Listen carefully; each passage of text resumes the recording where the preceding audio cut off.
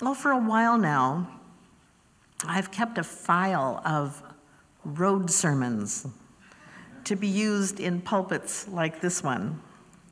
But I did ask your worship team if there was a theme for the month or the summer, and Ruth sent me this short paragraph that appears in the worship section of your website. You may have seen it there, and it's printed in your order of service, I noticed today. But I want to read it out loud. Sometimes it happens in a small room when your mind quiets and the rhythm of your breath begins to lead. Sometimes it happens in a conversation when you take a leap of faith and step into a hard conversation. Sometimes it is that crazy notion that will not be pushed aside, and you make an about turn that leads you to an unimaginable freshness of life and purpose. Sometimes it's showing up in the streets, in a rotunda, in a meeting, in a covenantal community. Sometimes it's showing up for yourself. The religious life is meeting the moment over and over again. Well, for a while now, I just considered just reading those words and asking that we all spend the sermon time quietly together, considering how meeting the moment works in our own lives. And I hope you will do that. I hope you will do that on your own time, because my own reflections took me to some surprising, though not totally unfamiliar places. Mostly, it called me to consider the challenges to the religious life, which is meeting the moment over and over again. I found myself drawn almost immediately to that passage from Our Town, which I shared earlier, because it points to what seems to be a deeply human tendency to let the moments of our lives pass with neither meeting nor notice until the reality of loss forces our attention. The return to a day in a life now past reminds us of the preciousness of the ordinary, the sweetness of this heightened awareness of a young woman who is mourning the moments of both her past and her future makes this particularly poignant. But when I revisited the play in the context of meeting the moment, I found a bigger message. Later in that same scene, after Emily has returned to the graveyard, Simon Stimson, another among the dead, says, "Yes, now you know. Now you know. That's what it is to be alive, to move about in a cloud of ignorance, to go up and down, trampling on the feelings of others, of those about you, to spend time and waste time as though you had 1,000,000 years, to always be at the mercy of one self-centered passion or another. Now you know that the happy existence you wanted to go back to, ignorance and blindness." To which Mrs. Gibbs replies spiritedly, script note, "Simon, that ain't the whole truth, and you know it." Well, it ain't the whole truth, but is, in my experience, some truth. And it is the part of the truth that stands between me and the religious life. There is much that I love about my life right now, especially as I enter the 8th decade. I have my own versions of clocks ticking and sunflowers and food and coffee, new iron dresses and hot baths that I recognize every day as gifts. And there is plenty that seems to capture my attention, mostly when my expectations are not met. The magnetic pull of wanting more or better or easier or more predictable, the sense of entitlement that moves me to complain about the least inconvenience or turn an unmet expectation into a fit of impatience, all serve as the blinders to the larger story of my life. To meet the moment requires me to reject being, in the words of Simon Stinson, at the mercy of one self-centered passion or another. And sometimes I succeed. I live in a small community near the North Shore of Lake Superior. When I worked at the Duluth Church, I drove the 18 miles home many winter nights in the snow and the dark. One night, I hit a deer with my car. The airbag deployed. The damage to the car was, it turned out, substantial. The damage to the deer, unknown, because it disappeared into the woods along the road, and I'm sad for the deer. And I will say that it provided for me a moment of meeting. I sat in the car. I rolled down the windows to let the airbag stuff out the window. And I found, after a moment of reflection, that I felt mostly only gratitude and an overwhelming awareness of what it means to be a person of privilege. I was driving home from my job to my home, an employed homeowner. I used my cell phone to call my husband, who had another car. He came and we called AAA, and the AAA guy recommended that we just have the car towed and then charge the insurance company because it probably wasn't covered by our AAA plan, because it would be too far. The whole experience delayed my normal return home by less than 30 minutes. The car was towed and repaired in a week. I missed no week, a job, a car, a home, a willing husband, a second car,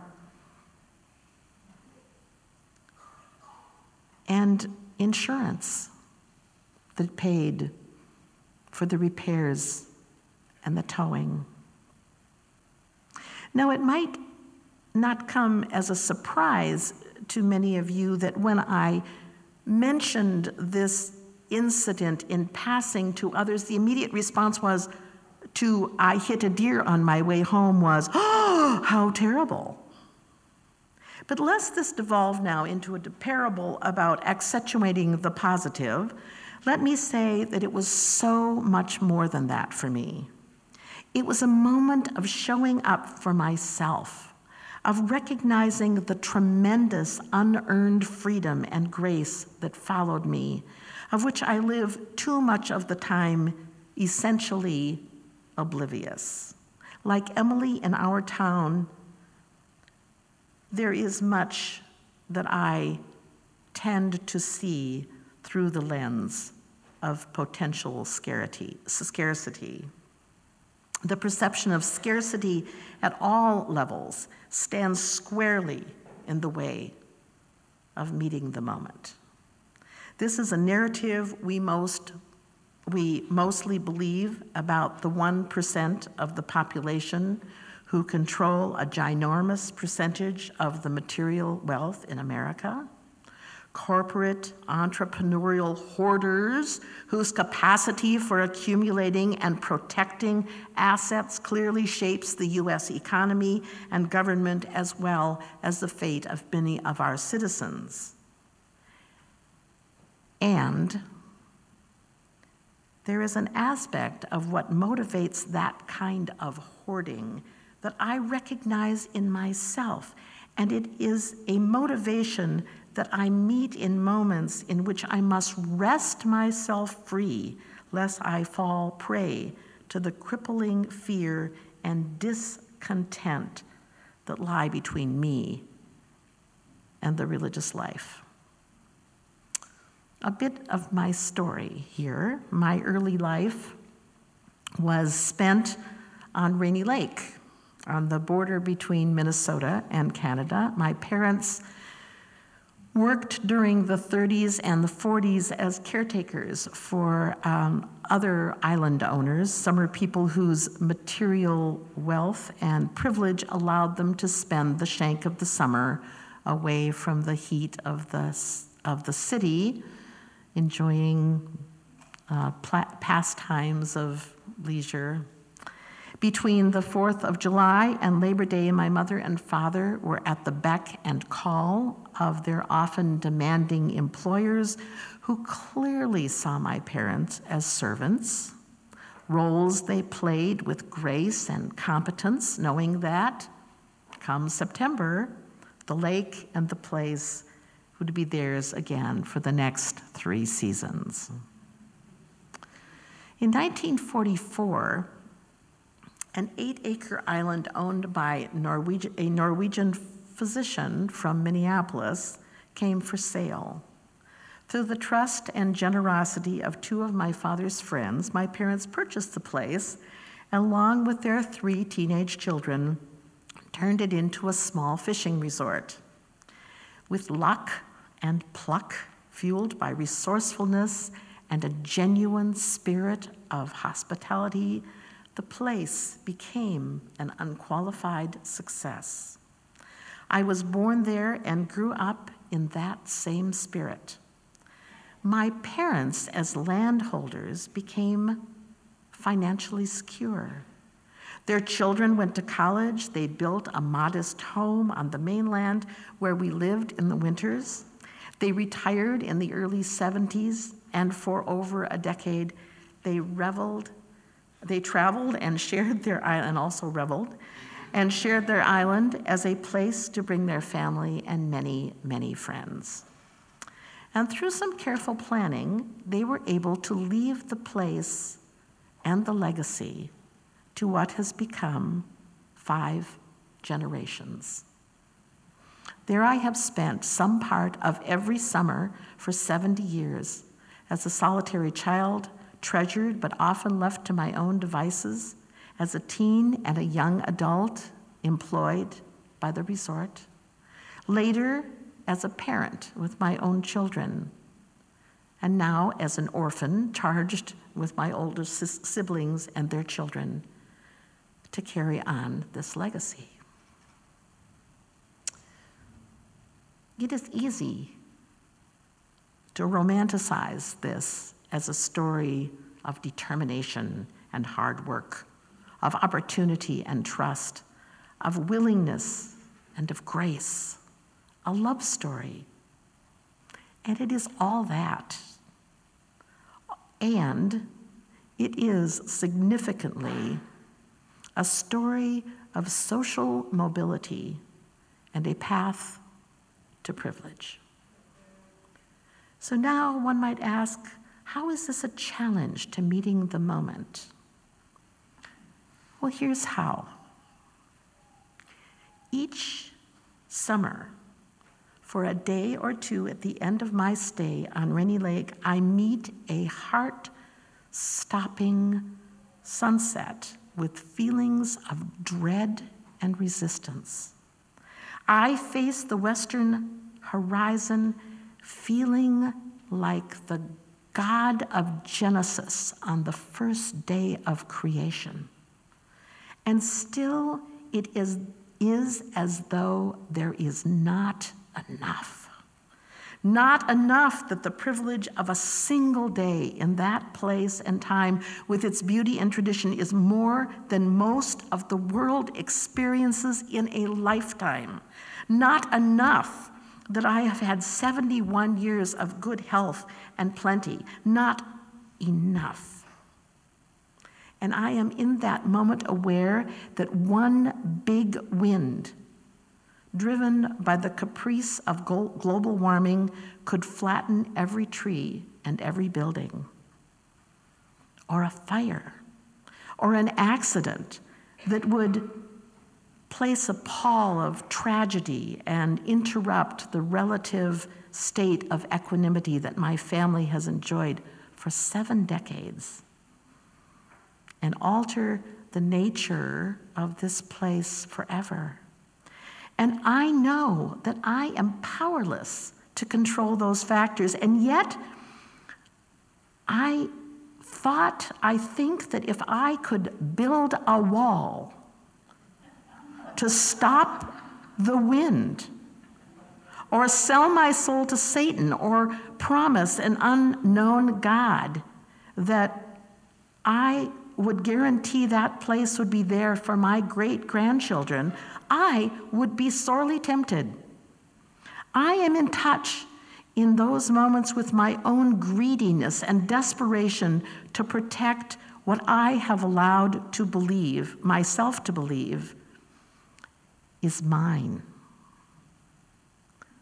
But of course, none of it is mine, except the memories and the power of the story, of determination and hard work, of opportunity and trust, of willingness and grace, a love story that will be woven into my story and that of my family for as long as we remember.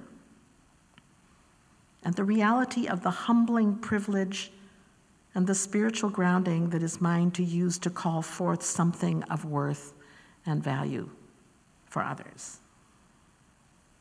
That any person feels entitled unequivocally to claim and protect a share of this earth and its bounty for their own exclusive use, without regard for those who are without access to the most basic resources, has become the law of this land.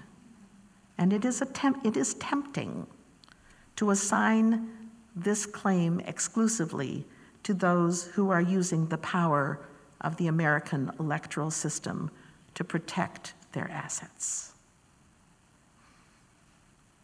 But in my own moments of meeting, I see myself, and I know that it is a moral and religious challenge to stay connected to a healthy awareness that the more I have, the more I have to give, instead of the more I have, the more I have to lose.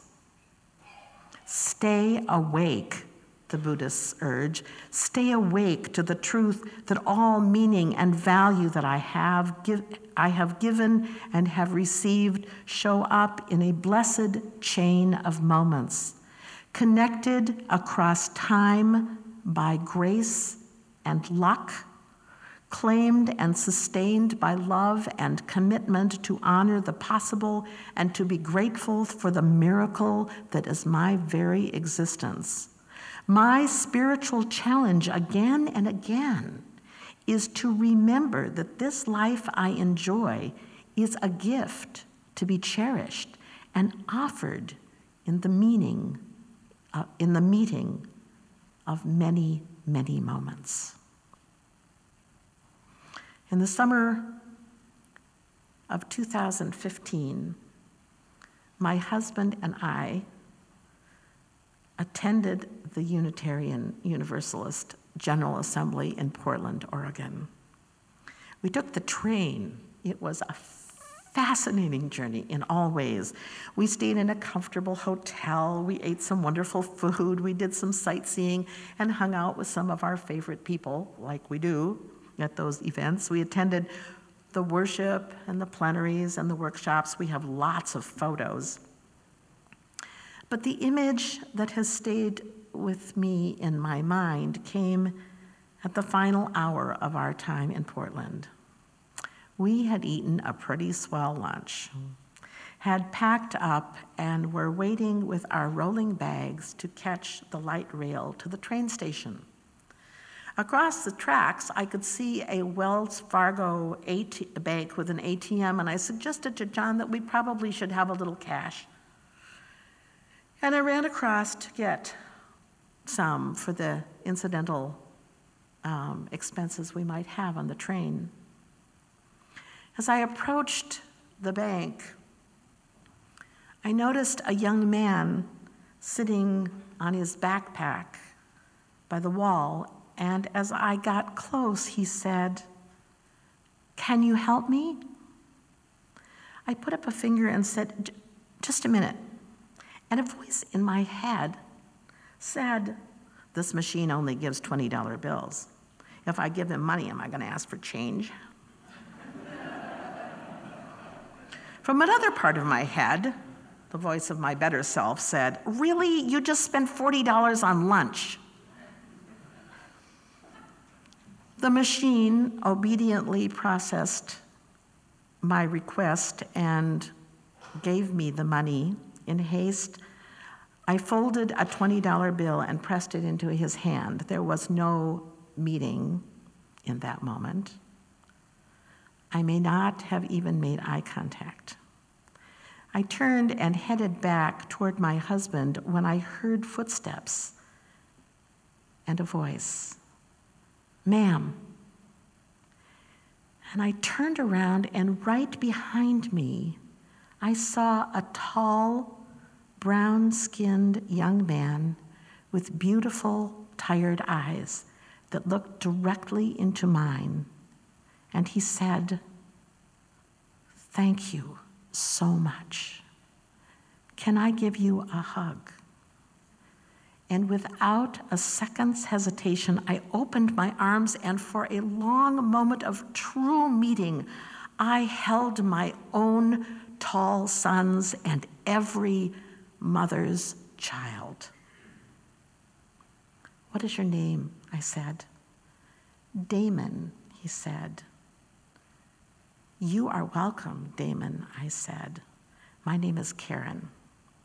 My hope for you is that you can find a way to not have to do this." "Yes, ma'am," he said. We held on to each other for another few seconds, let go, and I was across the street holding on to my husband with sobs catching in my throat. I am so aware of the tendency in myself and others to project particular meaning when such a meeting, the moment occurs, and even as I feel the desire to do so right now, I trust that everyone here has already, for better or for worse, applied some social commentary on privilege or vulnerability or racism or whatever to this story. So I didn't share this story with anyone for nearly 2 weeks.